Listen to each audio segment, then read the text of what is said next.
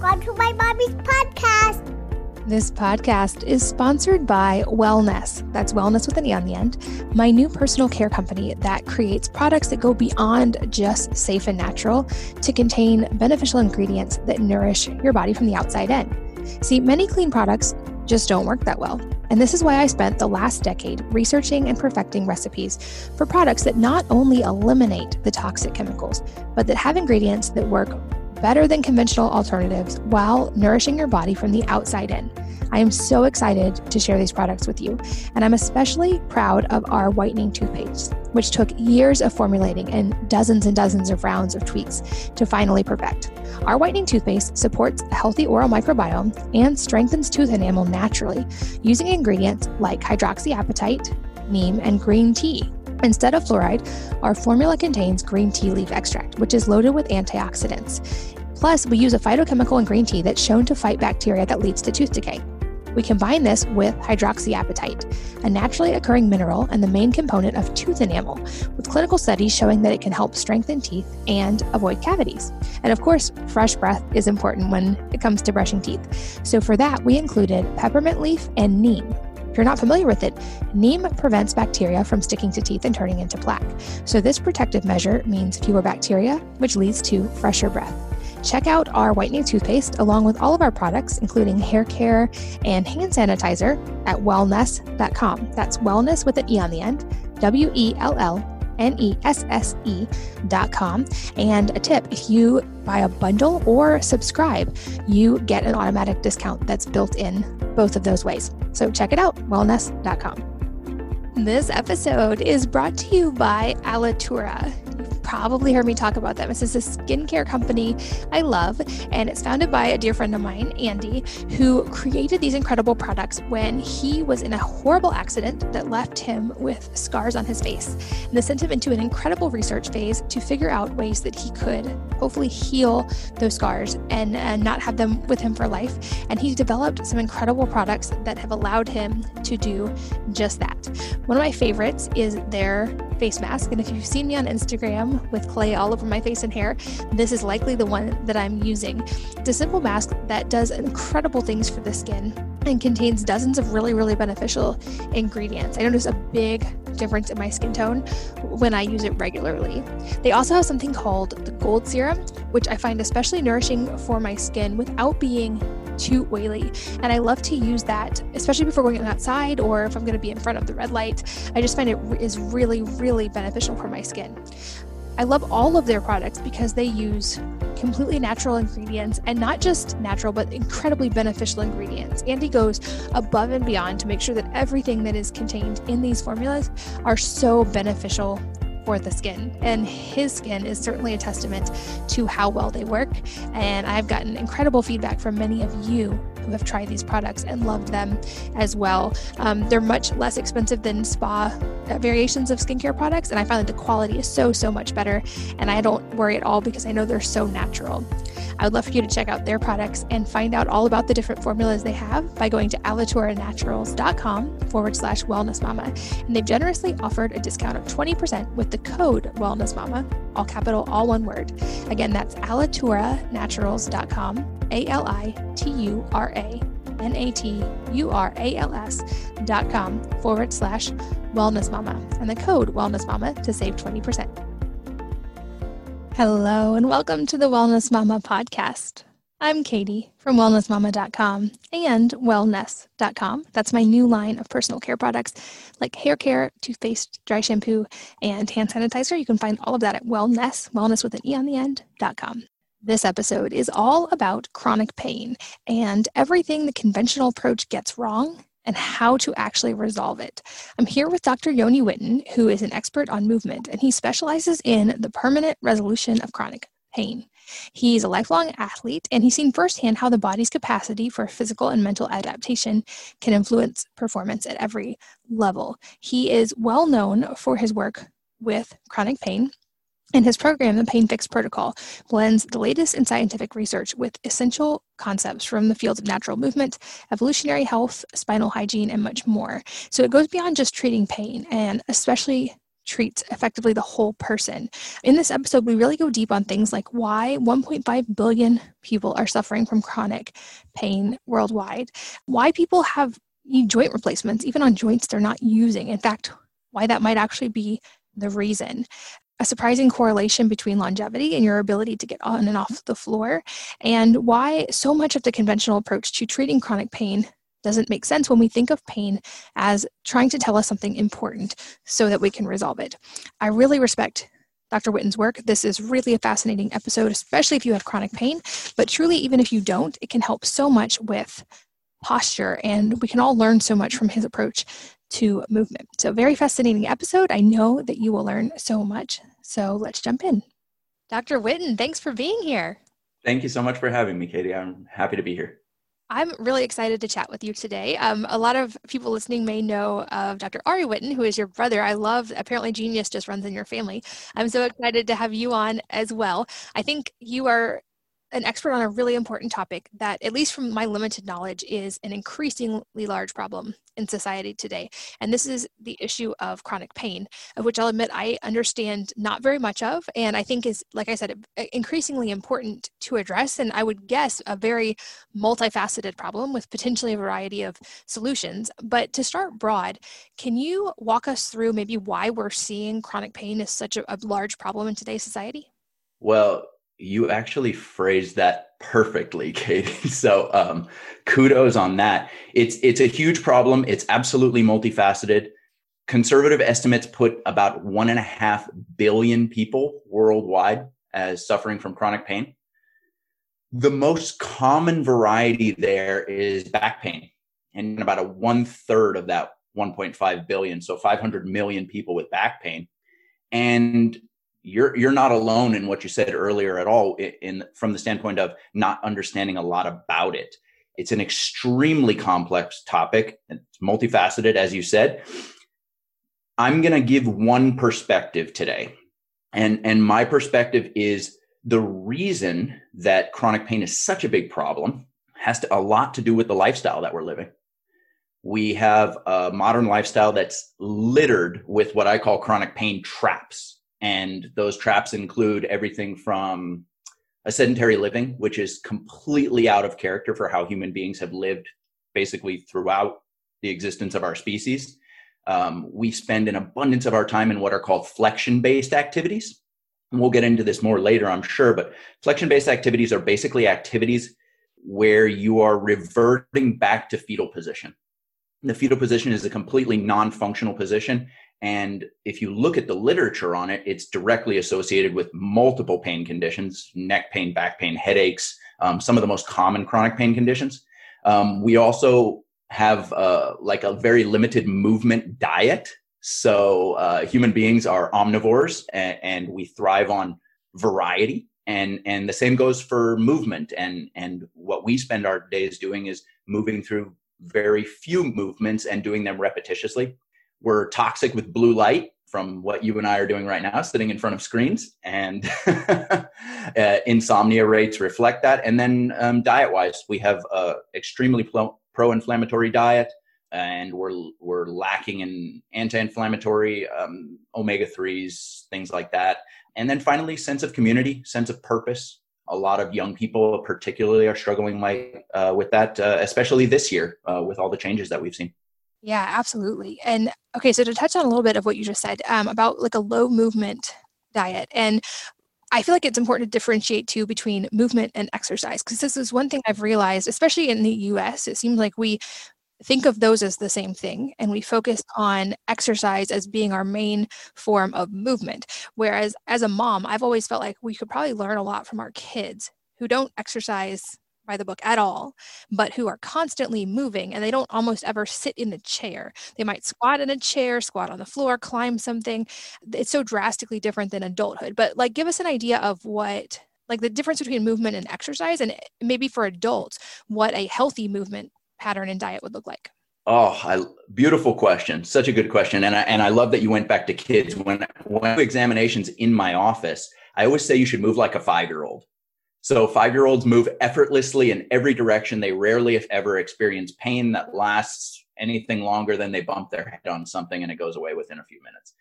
But chronic pain for a 5-year-old is an anomaly because they move so well. And because, as you said, they move in this variety of ways. Now, like you said also, they don't exercise. They move because movement feels good. And that's the natural way for human beings to be.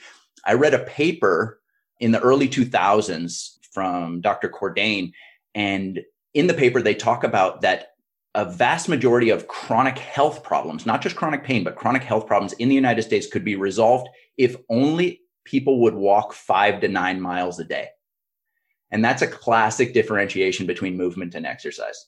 Exercise is structured, it's regimented, and people think about instructions and doing it right. A lot of people don't associate that with fun. And I think that's part of the problem. Movement should be fun.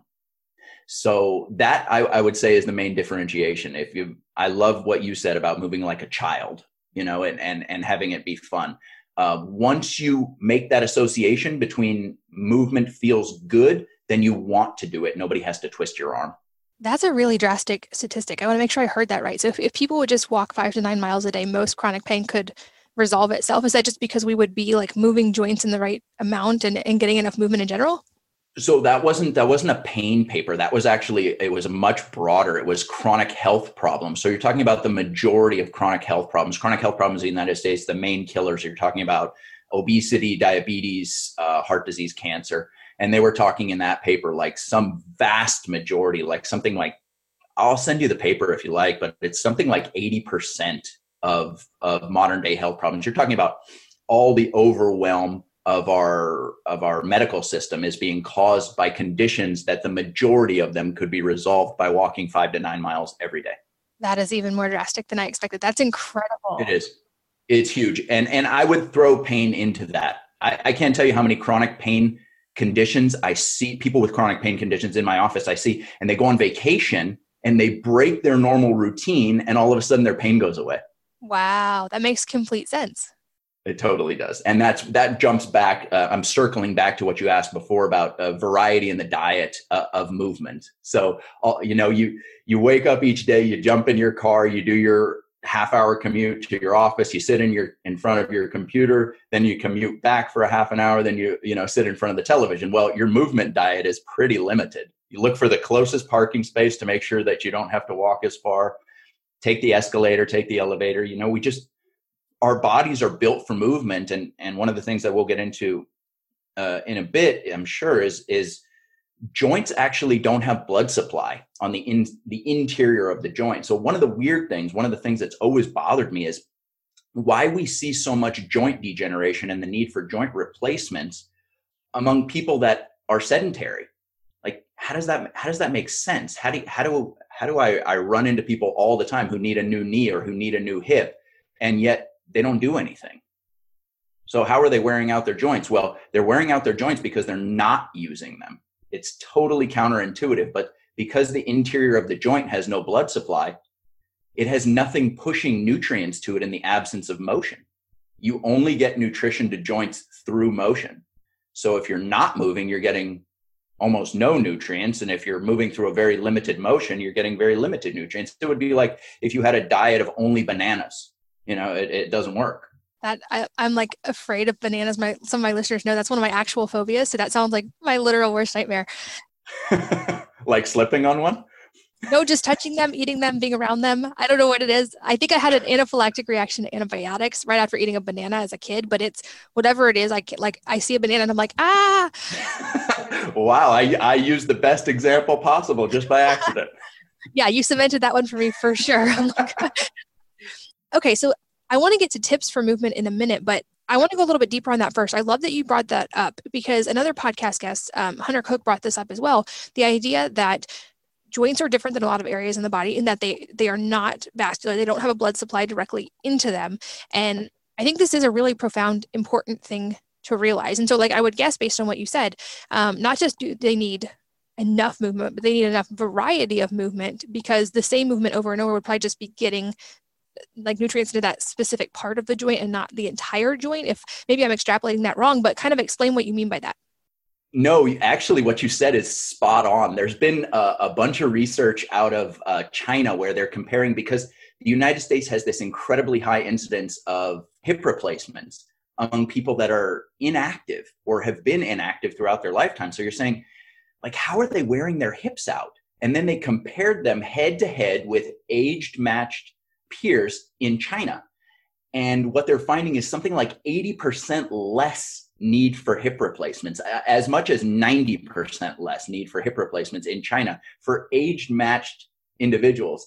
Absolutely fascinating. And what they found, what the difference is in China, one of the speculations for the difference. Okay, so there's definitely going to be dietary factors. There's definitely the fact that Americans tend to be much larger and heavier than the Chinese. We'll take those off the table and acknowledge those. But one of the things that the researchers speculated for sure was that with an Eastern toilet, they squat.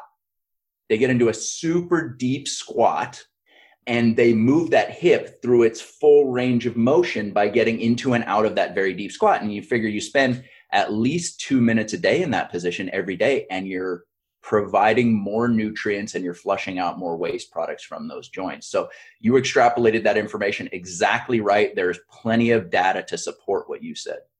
Okay, so I feel like these two questions are probably going to overlap, but I'd love to go deeper on some tips for working in movements. And I would guess that one of them probably is learning that deeper squat and using that position. I feel like this is a position many Americans don't use at all. Like I've read some stuff in passing that many of us can't even get into a proper squat, much less hold it for more than a few seconds. And I'll admit this is a deficiency I have as well. I can actually, tell me why this is wrong. I can do it under load. So with a weight, I can get into a deep squat and hold it for quite a while, but I feel like off balance just holding a deep squat normally. So I know this is an area I need to work on, but walk us through maybe the squat side and then some other tips for movement as well. Sure. Well, let me address your question first as to why you're having difficulty without a load on your back. It's because of tissue tension and probably balance. So you're maybe used to squatting with weights and not used to doing it without, I'm guessing. The other thing is, for women, do you have a history of wearing high-heeled shoes? Not as much recently, but for sure when I was younger. Okay, so that leads to a thickening of the Achilles tendon. So interestingly, this is a funny aside here, and we'll get back on track in a second, but women tend to wear high heels and they spend large sums of money, my wife included, much to my chagrin, to make their legs look good. And what happens is when you wear those shoes over time, it actually causes a shortening of the calf and a thickening of the Achilles tendon. So high heels literally give you cankles over time. And there are studies that confirm that on MRI. So that's one of those things that I just find ironic. But essentially what you do is you get a shorter Achilles tendon, and then it requires excess weight on your back in order to stretch that out. That makes it. And then, yeah, I noticed my heels tend to come off the ground. That's what it is. So that's the tension in the calf and the Achilles tendon. Fascinating. Yeah. I'll give you another funny side. When I remodeled my clinic, I wanted to install an Eastern toilet, which is I don't know how much travel you've done on that side of the world, but it's basically a squat toilet. And it's part of my examination to get somebody into and out of a squat. It's a super important position.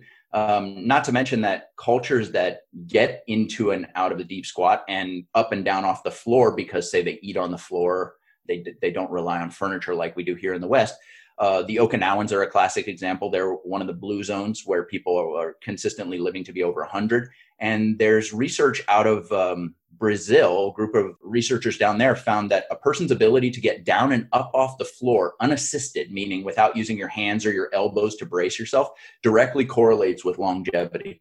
That's fascinating. Does that work in reverse? So if by improving those things and getting better at that, does that correlate with longer life?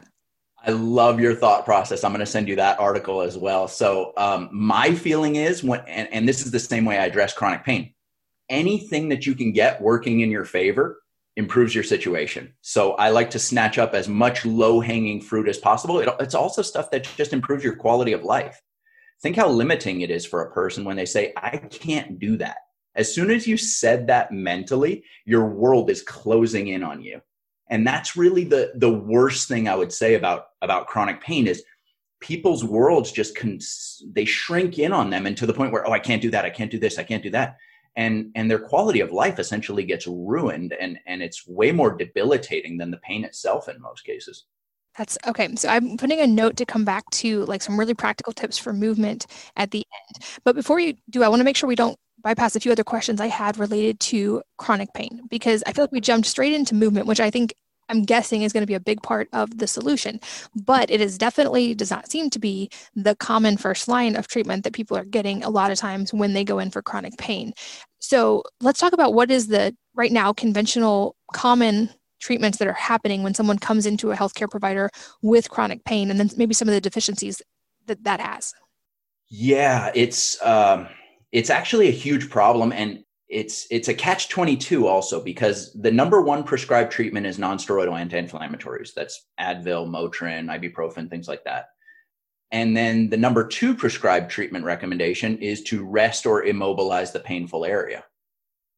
Now, the reason why this is really weird is because there's been treatment guidelines that were developed by the American College of Physicians and the American Pain Society. So these are experts who have read literally all of the research on chronic pain, and their recommendations are staying active, using focused breathing techniques like Tai Chi or yoga, and then relaxation or meditation techniques. They specifically say for their tier one, that's when a person comes into the system, non-pharmacological treatment. So it's in direct odds. The expert recommendations are in direct odds with what's actually happening. And that caused the Lancet, which is one of the most famous medical journals in the world, one of the most well-respected journals, to say, hey, there's a huge mismatch here. They did a huge pain study at the end of 2018, and they said, guys, what's going on? We've got an enormous mismatch between what the research says and what we're doing in hospitals. And the conclusion from that study was basically we're spending a lot of time, effort, money, and resources, and we're making the situation worse for our efforts. Wow, that's really drastic, especially what you've already said about movement. The idea of like immobilize it and don't move it seems like the exact opposite. Like you just said, like probably you should do gentle movements and work up to bigger movements and a wider range of movements. That said, from the little bit I've read, NSAIDs have a whole host of potential long-term problems on their own, right? These are hardly an inert thing to just be taking every single day. Like, what are some of the long-term consequences that can come from that? Oh, geez. Well, I mean, every time you take it, you're causing ulceration of your digestive tract. Long-term, research shows that they're responsible for over 100,000 hospitalizations each year for mostly gastrointestinal problems, and they're responsible for over 16,000 deaths a year. So yeah, the consequences are no small thing. And it's not a coincidence that the American College of Physicians and the American Pain Society are specifically saying, don't go that route. So yeah, what you said is right. It is what's taking place is directly at odds with what we should be doing. And I've at least heard of some cases. Typically, it starts more maybe from pain perspective, but then continues with chronic pain. Are people taking opioids and other even more intense painkillers, which I guess would be probably an even more severe problematic solution that's not actually fixing anything and probably creating a lot more problems over time, I would guess, right? You are 100% right. In about 1999, opioids started replacing nonsteroidal anti-inflammatories. Basically somebody would come into the system, they would get their nonsteroidal anti-inflammatory drugs. They would come back a few weeks later, and if those weren't working, then they would say, okay, we're going to throw more at this. So we're going to go to opioids. So from 1999 to 2010, there was a 400% increase in opioid prescriptions. And in that same time frame, from 1999 till now, we've seen a 500% increase in deaths due to prescription opioid overdose. And we're at the point now where opioid overdose is the leading cause of death for Americans over the age of 50, I believe. Wow, I had no idea it was that bad. Yeah, it's pretty bad. And there's another thing there, which is, and this has come to light with all the lawsuits against the pharmaceutical companies, which is that a couple of researchers at the University of Colorado at Boulder found that taking opioids for 5 days actually led to an increase in pain intensity and duration. Wow. Yeah. So you want to talk about a smack in the face. Okay, somebody's going to give you a drug. They're going to charge you money for it. 5 days after taking it, it's now proven that the drug that you're taking for your pain makes your pain worse. Wow. This is that. Yeah, that's really all you can say. And you would want to hear a double wow on this. And I don't want to get into any conspiracy theory stuff because in general, I don't go down that route. But it's pretty nasty when they're giving you a drug that makes your situation worse and makes it longer lasting, which would encourage you to take more of the drugs. And then here's what happens on the back end. The pharmaceutical companies get sued by these giant class action lawsuits that are going on in states all across our country. And their stocks actually went up as a result of those lawsuits because the lawsuits were expected to be bigger than they were. In other words, they still came out ahead and it caused the stock prices to surge. Wow. Yes. Yeah. Oh my gosh. So that's, I mean, definitely a problem. I feel like often it's like we need to take a 10,000 foot view and go back to kind of first principles. I'm a big fan of mental models and first principles.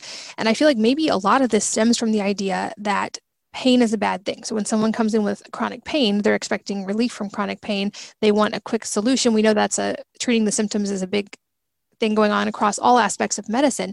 But it also makes me wonder if the pain isn't actually serving a purpose. Like I find often our physical reactions are great teachers. If we're having digestive disturbances, sometimes that's letting us know that something we're eating is not good for us or that we need to fix our gut health. So it makes me wonder, and I would guess from what you've already said, like it's at least telling us we need to move more.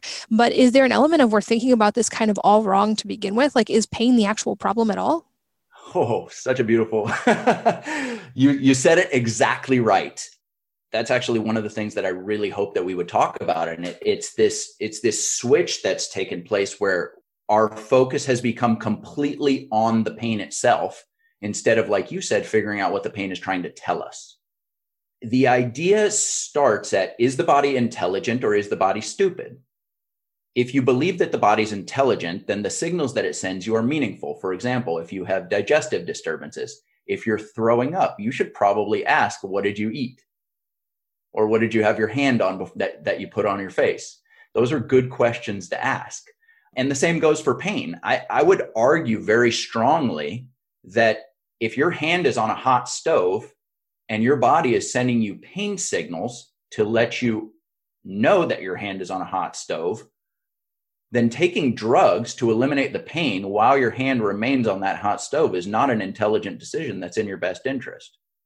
Yeah. So the pain, like you said, the pain is not the problem. The pain is letting you know that there is a problem. And that's a critical distinction to make. Yeah, I love that analogy of like, if you're burning your hand, you shouldn't try to just get rid of the pain. You should remove your hand from the source of the pain. And then you still might have residual pain after. And that's a different thing you can address while you heal from the fact that you just burned your hand. But you've got to solve the problem first. So what are often some of the things that the body's trying to tell us? And I'm curious if there's also potentially deeper meanings as well. I don't know if this is accurate, but I've read, for instance, that people can have a bulging disc, which is considered a source of pain, and not even realize it and not be in pain.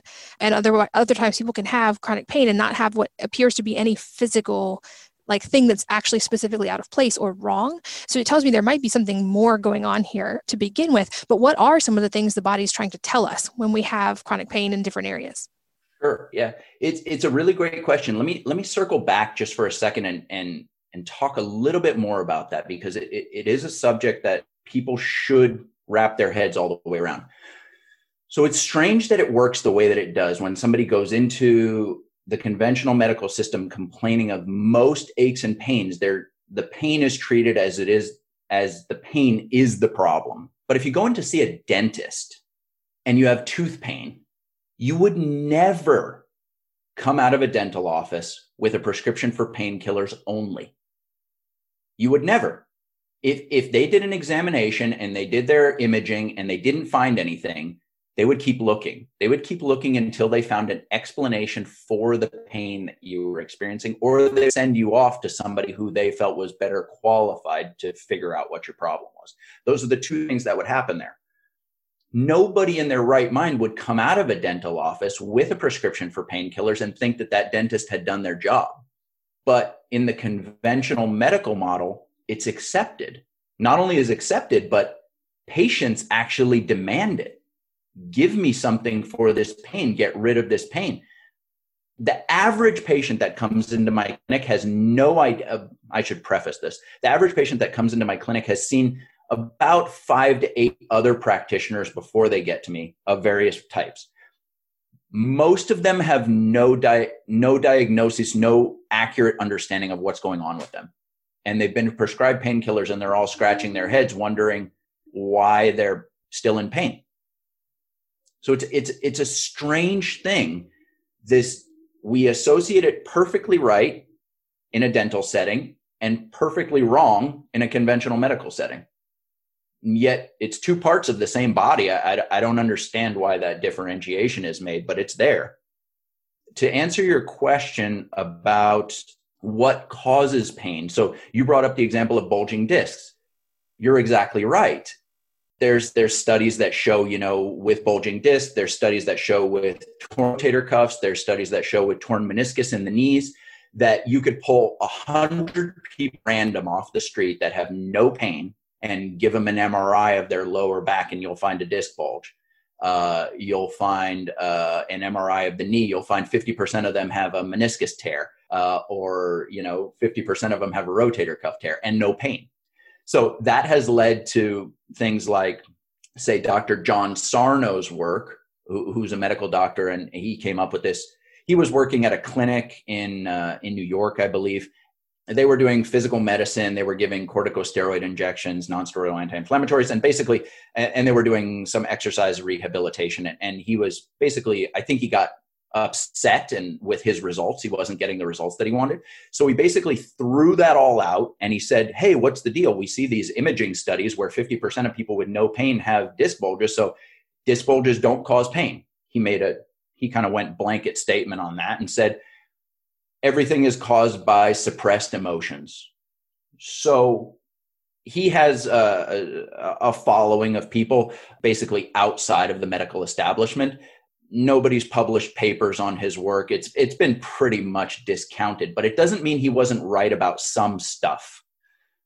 I would push back on one thing that you said there, which is I've never seen this, which is a person who comes in with chronic pain who passes a physical exam. So in my mind, pain and a person's ability to function, their ability to move, are directly linked. And I find it hard to uncouple that link. That's fascinating. I'm glad you pushed back on that. So can you walk us through what does that look like? What does a physical exam look like when someone comes into you with chronic pain? That's a great question. The physical exam is actually as easy as pie, and everybody should be able to do everything that I put a person with a physical exam. I'm looking at basic ranges of motion, how well a person can turn their neck, tilt their neck, turn their lower back, tilt their lower back, bend forward, bend backward. Easy stuff. How easily can they squat down to the ground? How easily can they move their arms back behind them and go up and down with their arms? Really basic levels of functionality. And I got to tell you, in 15 years of practice, the amount of people that have passed my physical exam could be counted on one hand. And that's of all ages. I've got patients from 1-year-old to 97 years old.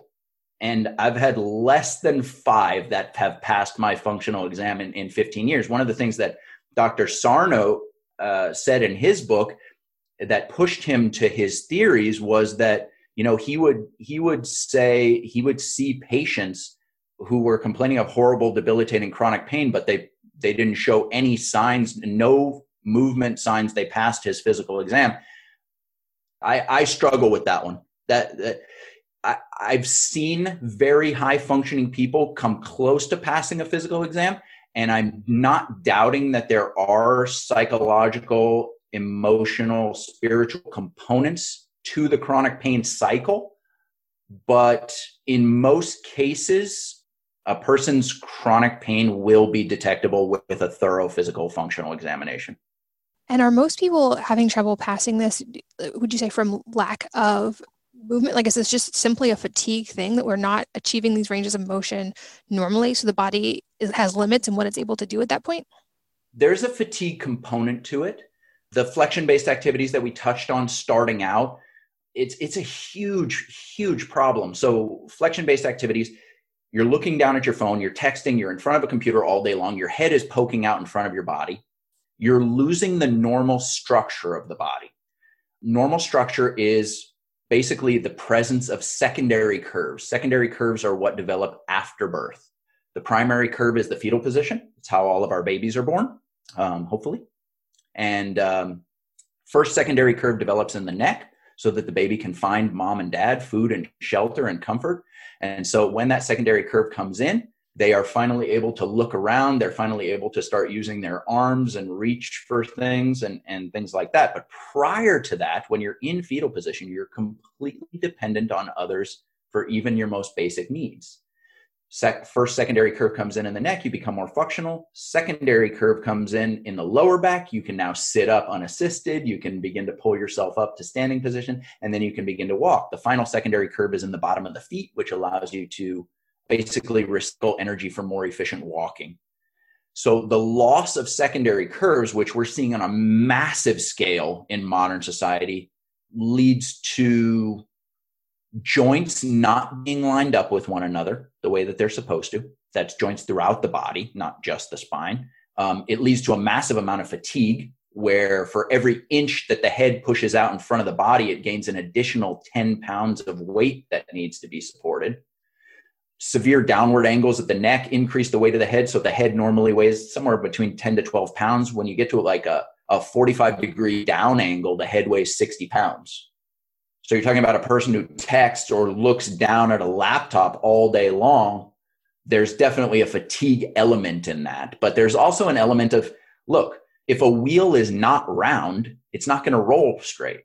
It's just not going to roll properly. So basically, we've got a bunch of people walking around, and the 6 most recent studies on forward head position have indicated that somewhere around 70% of our population has forward head position at this point.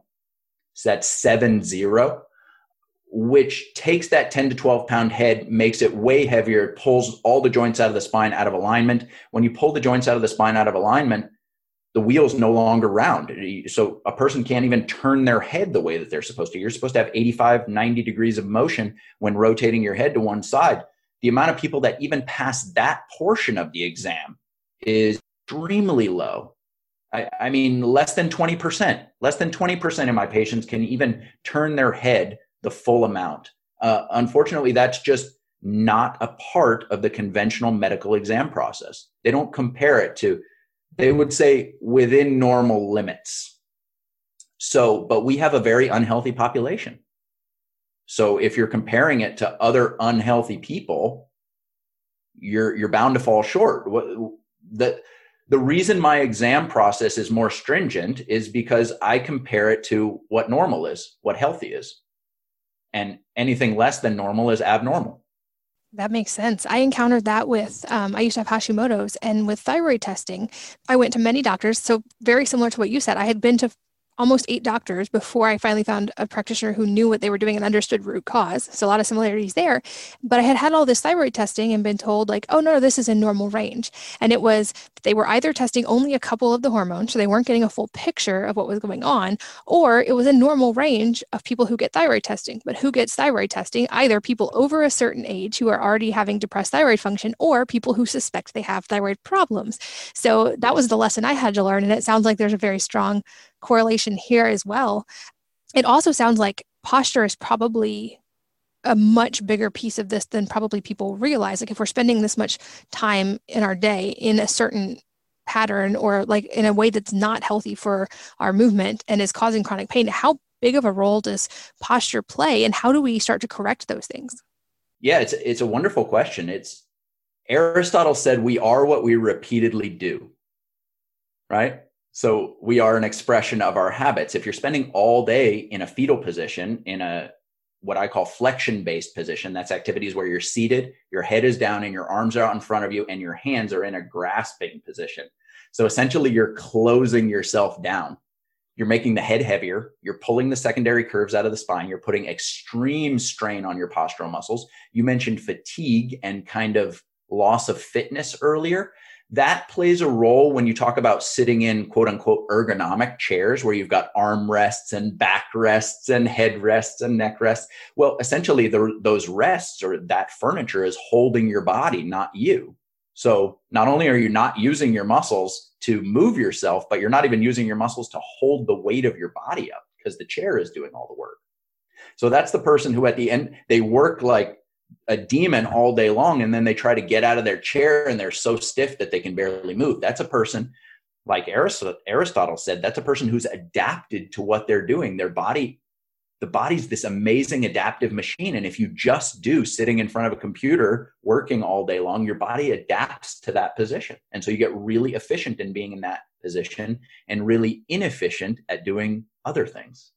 That makes complete sense. I'll show right now since we're actually on video, but for people just listening, I have two of these. So I don't sit on a stool still. I sit on a wobble stool, which at least I feel like is a little better. It wobbles. So I have to constantly like stabilize and I'm moving versus sitting still. But yeah, I love that idea that, and I feel like for kids too, it makes me so sad to see kids like slumped over in desks all day long. And in our homeschool, this is something I actively resisted. So we don't have normal chairs at all. We have the like wobbly stools, but we also have like trampolines and yoga swings and surf trainers. And I much prefer them moving than sitting at all. It makes me the most sad with kids. But other than, so how do we address this? If people who have desk jobs or who do have to be in a stable sitting environment for a lot of the day, like how can we start to address some of these problems? I would guess even any amount of movement we can add in is probably helpful and good, but are there postural things we can do even within those constraints?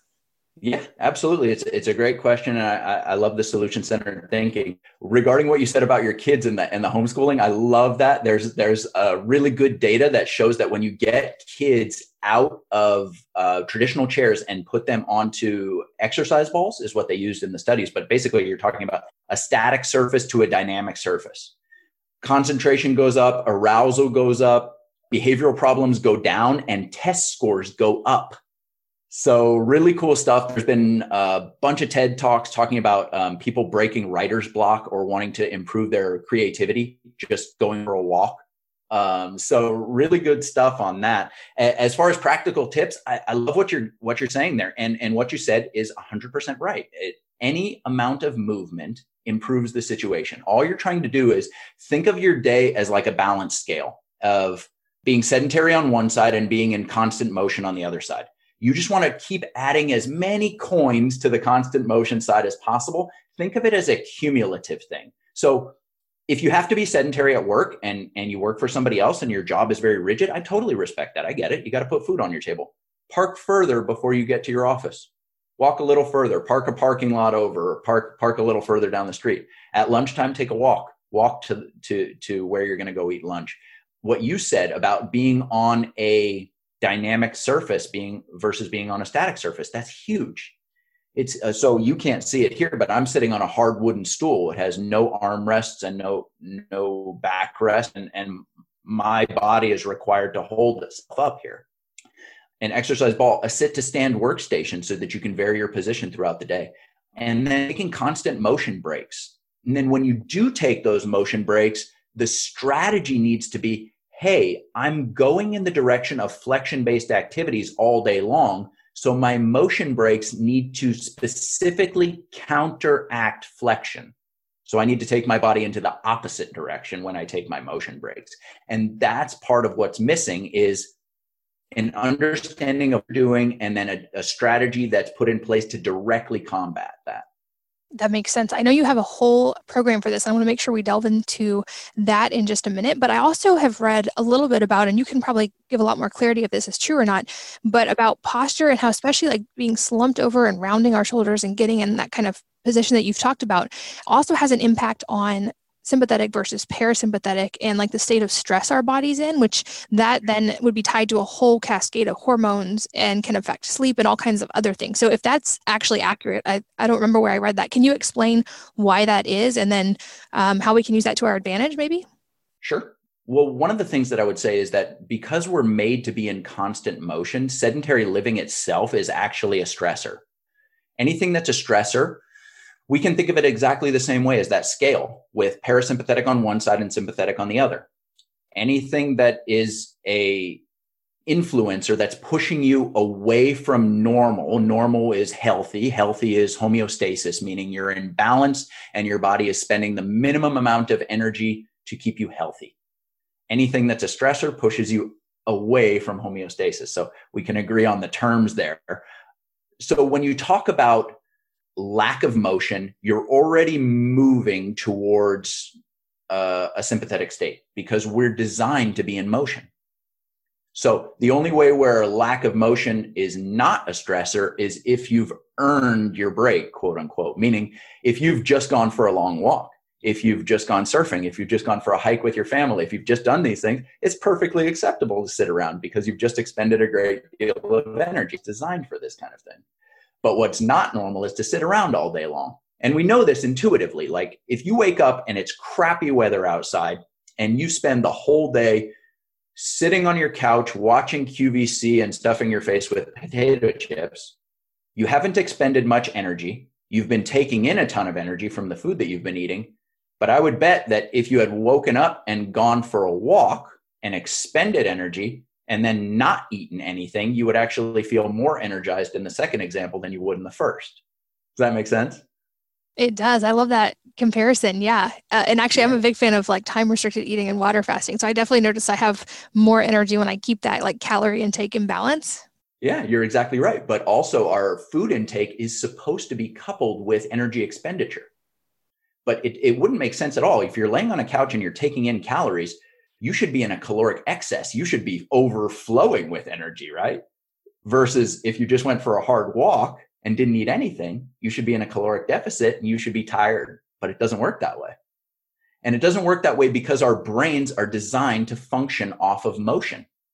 So motion actually feeds our brain in the same way that wearing an automatic watch on your wrist, the motion of your hand and your arm feeds the motion of how that watch's motor works.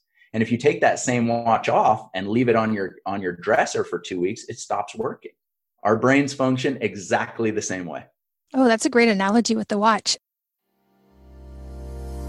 This podcast is sponsored by Wellness. That's wellness with an E on the end. My new personal care company that creates products that go beyond just safe and natural to contain beneficial ingredients that nourish your body from the outside in. See, many clean products just don't work that well. And this is why I spent the last decade researching and perfecting recipes for products that not only eliminate the toxic chemicals, but that have ingredients that work better than conventional alternatives while nourishing your body from the outside in.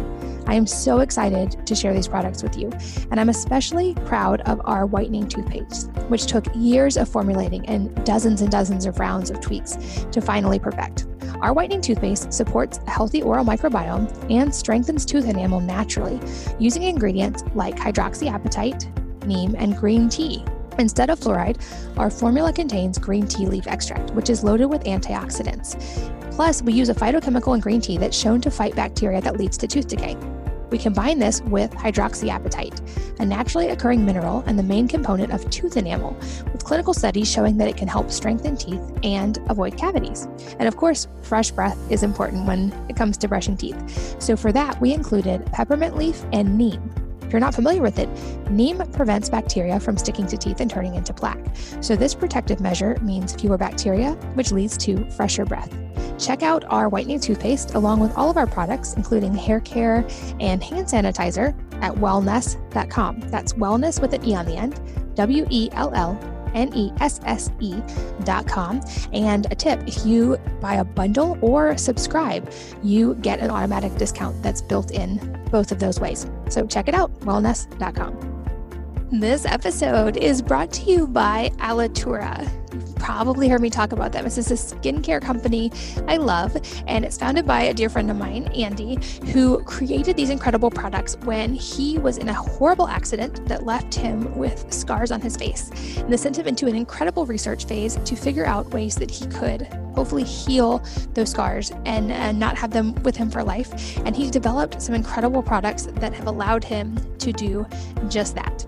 One of my favorites is their face mask. And if you've seen me on Instagram with clay all over my face and hair, this is likely the one that I'm using. It's a simple mask that does incredible things for the skin and contains dozens of really beneficial ingredients. I notice a big difference in my skin tone when I use it regularly.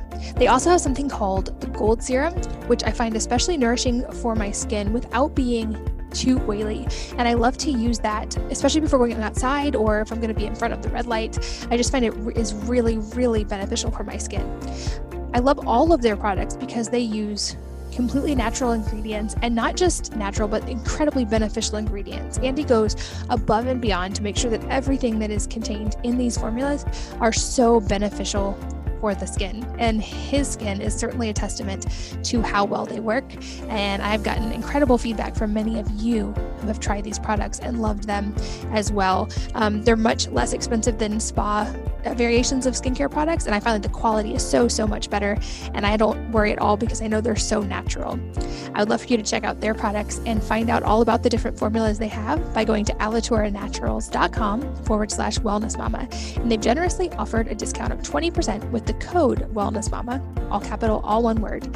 Again, that's alituraNaturals.com, ALITURANATURALS.com/wellnessmama, and the code wellnessmama to save 20%. Okay, so you said we should, for like correcting posture and with movement breaks, we should be focusing on movements that counteract the state that we're in constantly when we do have to sit. What would be examples of some of those types of movements?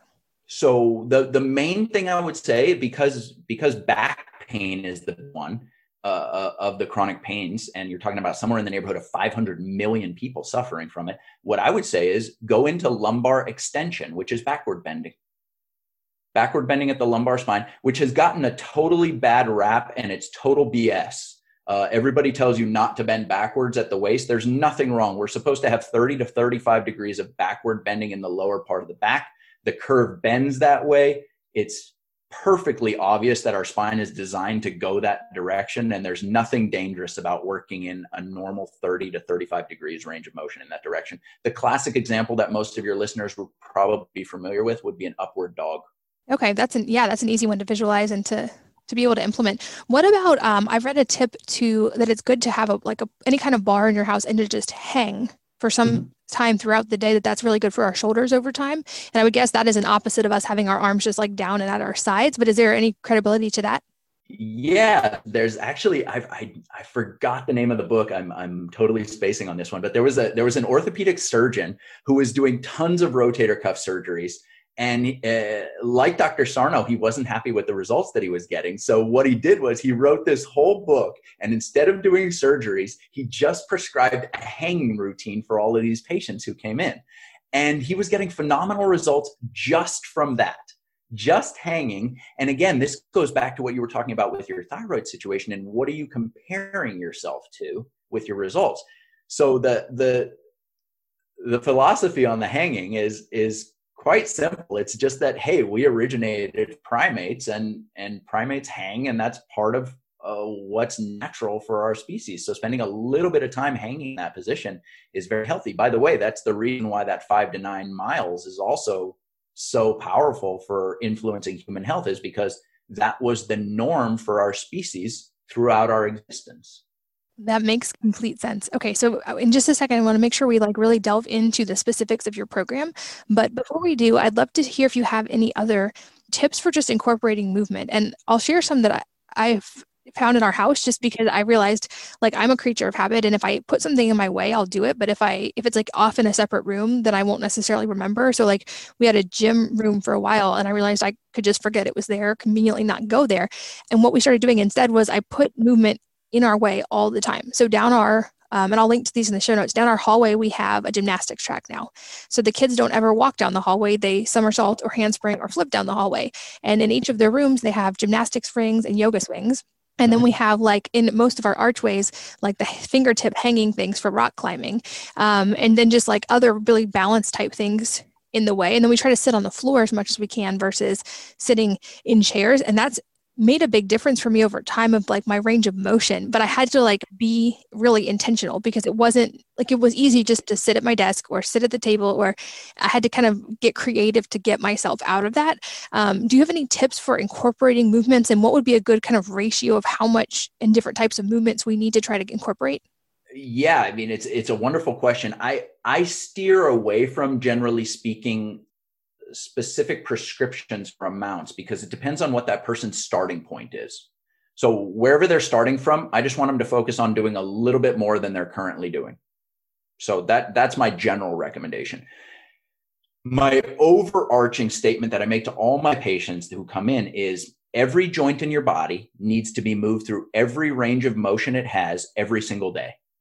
So every joint, every range of motion, every day. That's part of what my program teaches people how to do. The other thing that I say is put on your mask first. I use the airline analogy where you're the parent. If you lose cabin pressure, you need to put your oxygen mask on first and take care of yourself before you can start helping your kids. Because if you pass out, you've now become an asset. You've now become a liability, not an asset.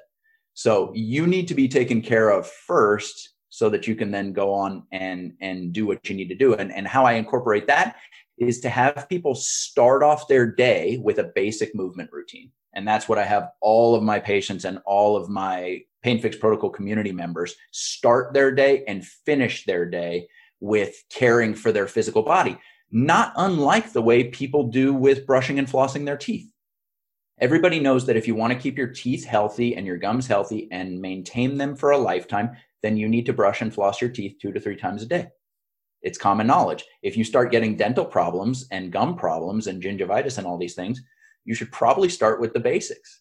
Just brush and floss your teeth every single day, multiple times. And so that's what I do with movement. I've taken a very similar model. I have a lot of admiration for what the dental community has done. They've boiled it down to a very simple message that everybody knows, simple tools that are used on a daily basis, day in and day out over time, make the difference between who's successful and who isn't. And that's the kind of stuff that I really love to use.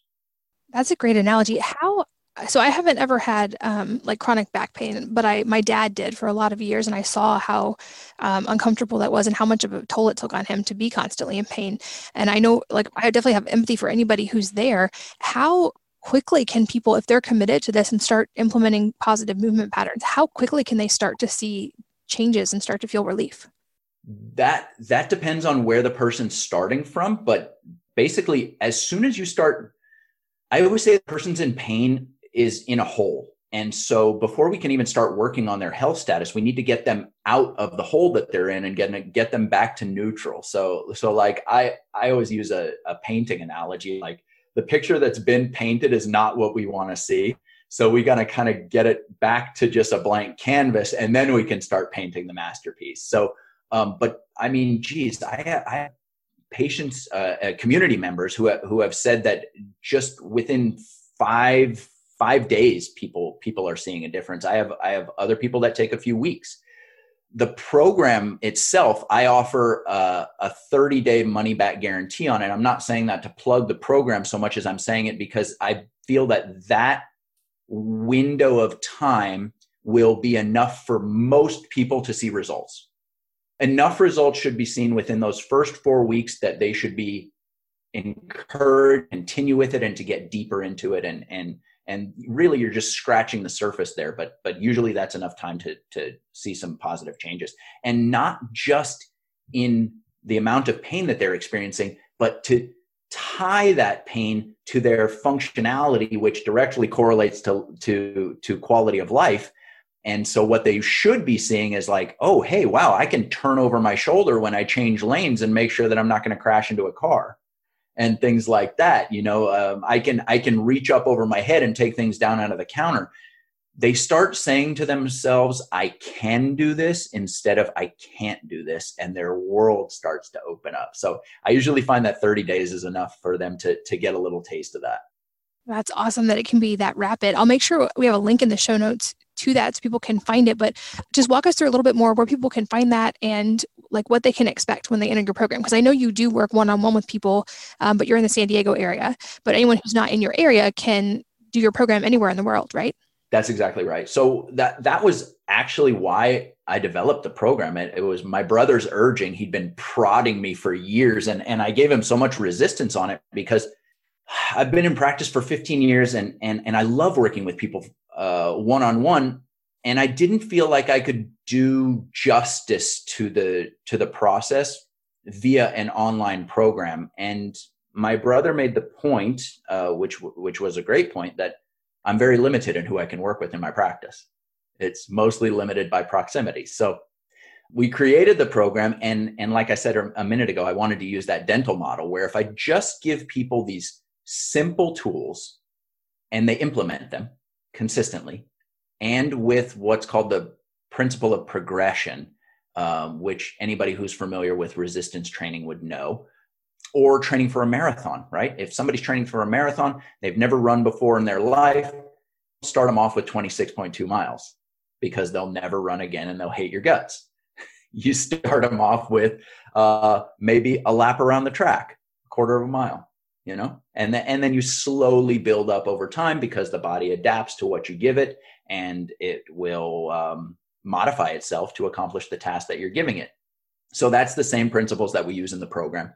What they can expect to get from the program is it's going to teach them to uncover structural and functional issues that are contributing to their pain problem. So this is one thing that we haven't touched on yet, but what you said earlier is exactly right. There are emotional components, there are psychological components to chronic pain. It couldn't be otherwise for a situation, say somebody like your dad who was in chronic pain for a long period of time. Chronic pain is directly linked to depression.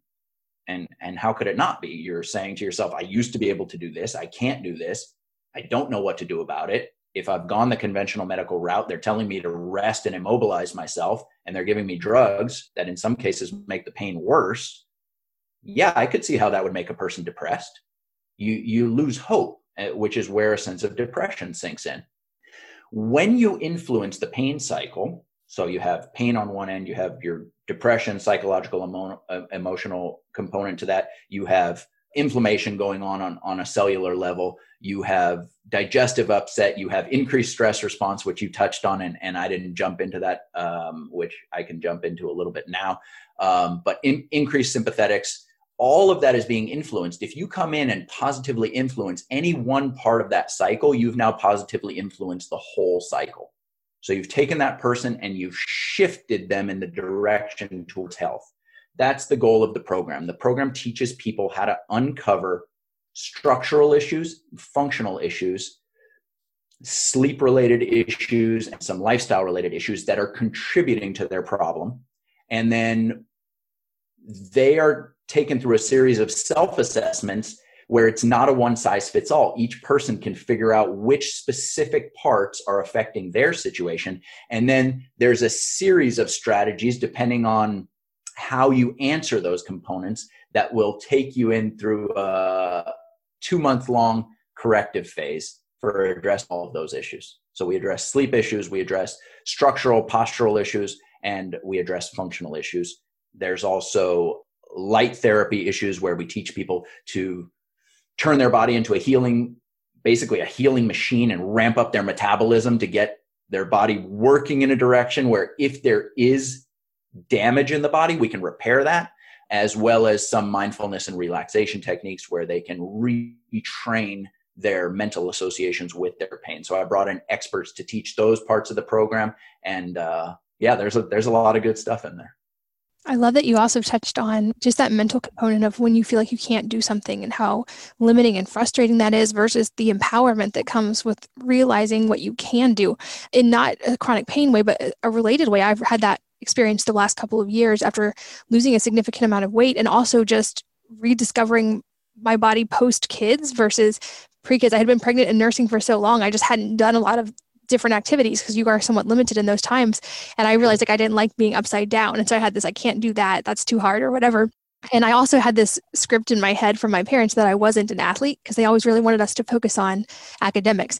And so I had this script that was just constantly playing in my head. And I really have had fun challenging that the last couple of years.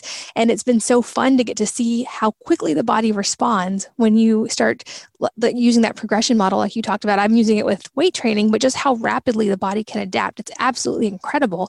And I would guess most people are probably equally surprised when they start doing this from a chronic pain perspective, just how incredibly rapidly the body can start to respond when you give it the right inputs. It's drastic. It's amazing. It is. And the people who are not in that progression model, the person who's saying they're seeing where they're starting from, and then they're seeing their end goal, this leads to more failure than I can tell you. I mean, if you're trying to run a marathon and you've never run a day in your life, 26.2 miles is a long way. I don't run marathons. 26.2 miles seems like a long way to me, and I have no desire to do it. But if I did want to do it, I would start off with a mile, and then I would work my way up. I read a story about a guy who was climbing. He was a mountain climber they were on the North Face in Europe. And he had gone out with his climbing partner, and they were attempting this very difficult face. And at some point, the rock gave way. They both took a bad fall. One of them died. The other one broke both of his legs and his pelvis, and he thought he was going to die. He laid there. I don't remember the length of time. He laid there in the snow, just kind of wallowing, waiting to die, and he didn't. Finally, he sat up. He realized he wasn't going to die and that he needed to make his way back to the camp. It was about 12 miles away. He couldn't walk. He'd broken both of his legs. So he sat in an L sit where his legs are out in front of him, and he used his arms to push himself. He was going backwards, and he was pushing himself through deep snow. And he said that the only way that he survived it was he would poke head up, turn around, and identify a boulder or identify a mound of snow. And he would say, I'm just going to make it to that mound of snow. And doing that, he gave himself little on the back each time he would hit one of the small goals, the incremental steps on the way to his big goal. And doing that, he dragged himself back to camp and saved his own life. And that's the same thing with progression. You set little incremental goals for yourself. And in that way, you take this huge insurmountable task and you chunk it down into these little manageable steps.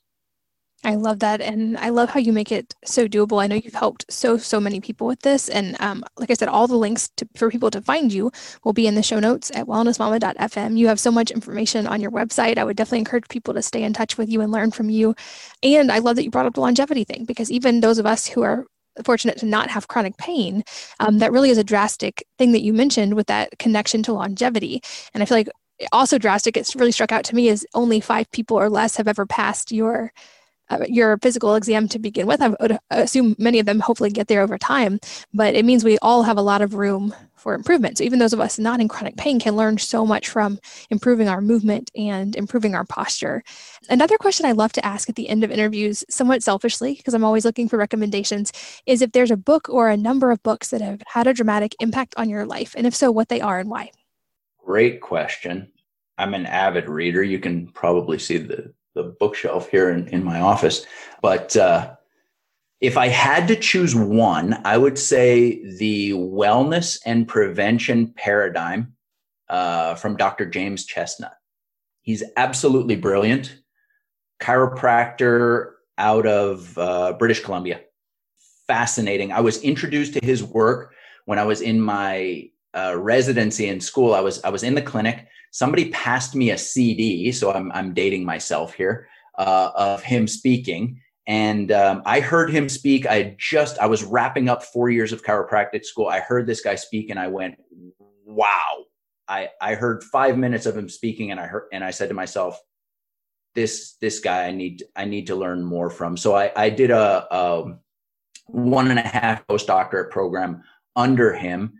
And his model of understanding health is absolutely paramount to anybody who's struggling with chronic health problems, in my opinion.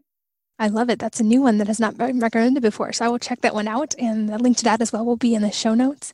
Dr. Whitten, thank you so much for being here. Like I said at the beginning, I think this is such an important topic and such a life-changing one for people who are struggling with chronic pain. And I appreciate all of the work that you do and all the people that you've helped. Thank you so much for having me.